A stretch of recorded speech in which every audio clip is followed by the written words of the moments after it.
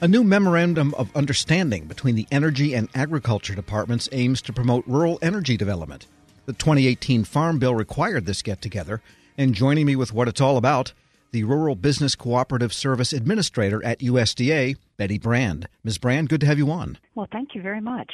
It's good to be here. Now, this is not a new version of the Rural Electrification Administration, is it? What is it that this memorandum aims to actually do between USDA and Energy? The Memorandum of Understanding really formalizes a lot of the collaboration and work that has been done between DOE and rural development, and really specifically lays out 5 areas to actually enhance and work on and collaborate together, all with the vision of providing greater prosperity and economic opportunity and development within our rural communities. Well, what are the 5 areas? First off, the 5 areas are, and we have working groups that are designed around that.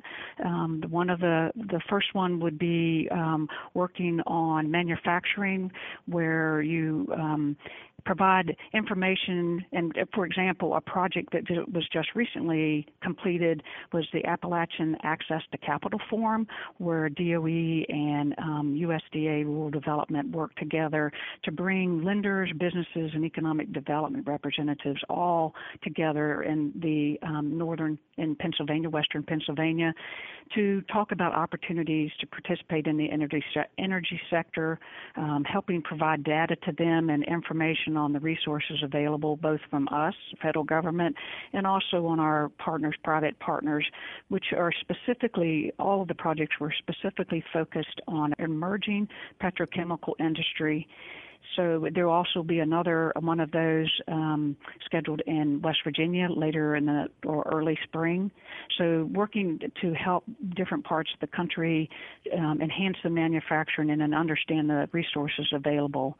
The other, the second one is working specifically with the energy industry, and some of the projects are working around the CO2 pipeline network, drought mitigation, biofuels infrastructure, and natural gas energy-related projects. Sure. So all of that is around energy, then energy generation, talking about carbon capture, utilization, and sequestration, wind innovation, and hydro and renewable development opportunities. And then the fourth would be infrastructure and cybersecurity, talking specifically about the electric utility grid-related efforts and helping coordinate both in resiliency, disaster preparedness, and responsiveness, and just making sure that we're shoring the actual grid. And then the fifth one is to encourage and support investments in new and improved rural energy infrastructure.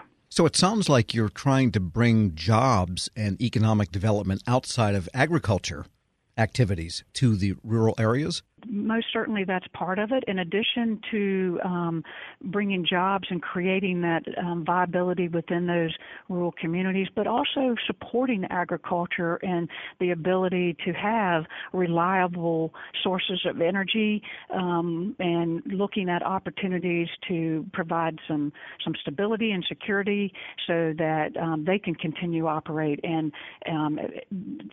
for example, the propane situation right now in certain parts of the country would be an example of an area that it really harms agriculture because they don't have access. Got it. We're speaking with Betty Brand. She is the Rural Business Cooperative Service Administrator at the USDA. And is the main goal here to get capital to fund projects under the auspices of the government and also grants from the government? Sounds like there's a possible more than one stream of funds that could come in to do these developments. That's exactly right. There are multiple streams and resources available. I think, of course, on each of the various projects and topics discussed within the MOU, the USDA and DOE representatives co-chair each of those working groups. And so it could vary on what roles each of the departments in the federal agency would cover. But in general, DOE will focus on more of the R&D and the technologies, and then USDA will focus on the economic development and financing and funding those projects in rural communities. So really, it's one thing to have the innovation and have the research and the technology there, but then the other thing, if you can't marry that up with the opportunity to implement and the capital needed to do that, we're really not going to be as successful. But together, America prospers. And when you look at farms, I mean, they have always had the need for resiliency because of the vicissitudes of markets and weather and so forth. But as they become more technologically intensive and maybe require more energy to operate, it sounds like there needs to be an update, or this is going to help update the infrastructure supporting farms, which you don't normally think of as needing the types of city-type infrastructure, but maybe they do. Well, definitely. Many agricultural operations are very complex, much more complex than often the general public might even perceive. The idea of a farmer wearing bib overalls and being able to just go out and hoe something, there are still perhaps farmers that farm that way, but there are also many of them, large and small, family operations, corporate, all working and having very complex technologies, whether it be robotics for their milking parlor, whether it be the technologies they use for precision farming and the accuracy for just consistent source and resiliency for their power, is all combined to help them be more profitable, much more productive, and being able to do it with less people that are more and more farming is done by less people because it's a lot of hard work, and a lot of people don't prefer to do that type of work anymore. But thank goodness we have people, very, very smart people, that are willing to still farm and still utilize all the technologies and opportunities that are evolving, continue to evolve even, and we're trying to keep up with that and provide them with both the technical assistance. You know, this particular MOU was set out within the 2018 Farm Bill, and it really required us to formalize an MOU between USDA and DOE.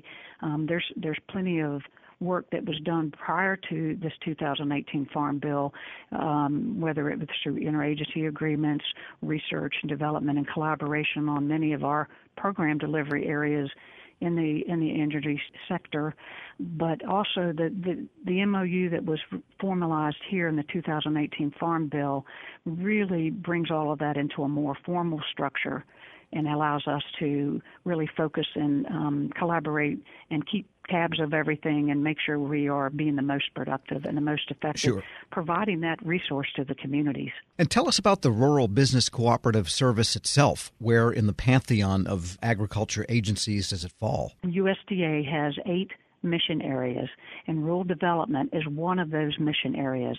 We typically don't have a lot of programs that deal directly with the farmer, although some of our energy efficiency programs and our value-added producer grant programs really do deal directly with producers, but we provide numerous programs, over 14 different programs that allow businesses to receive capital in the form of guaranteed loans, working with the local lenders so that they can get better terms perhaps and opportunities to finance their business, whether it be to expand or emerging businesses, that provide that support and in local communities to help those agriculture, the farmers, and the very, whether it be the equipment dealership, the feed store, the manufacturer of seed, producing seeds, or even the local community grocery store, all providing the infrastructure it needs for these rural communities. You sure know your USDA. Betty Brand is Rural Business Cooperative Service Administrator at the Agriculture Department. Thanks so much for joining me. Well, thank you so much for having me. It was good talking to you. We'll post this interview along with a link to the memo at federalnewsnetwork.com/Federal Drive. Hear the Federal Drive on your schedule. Subscribe at Apple Podcasts or Podcast One. Everything's getting more expensive these days. Gas, rent, and even your music. While other music services keep jacking up their prices, Live One is letting you lock in the best music membership at the best price. Live One Plus is just $3.99 per month. Get all your favorite music ad-free, along with unlimited skips and maximum audio quality. Beat inflation with the best deal in music at just $3.99 per month. Visit liveone.com/bestmusic to get Live One Plus now.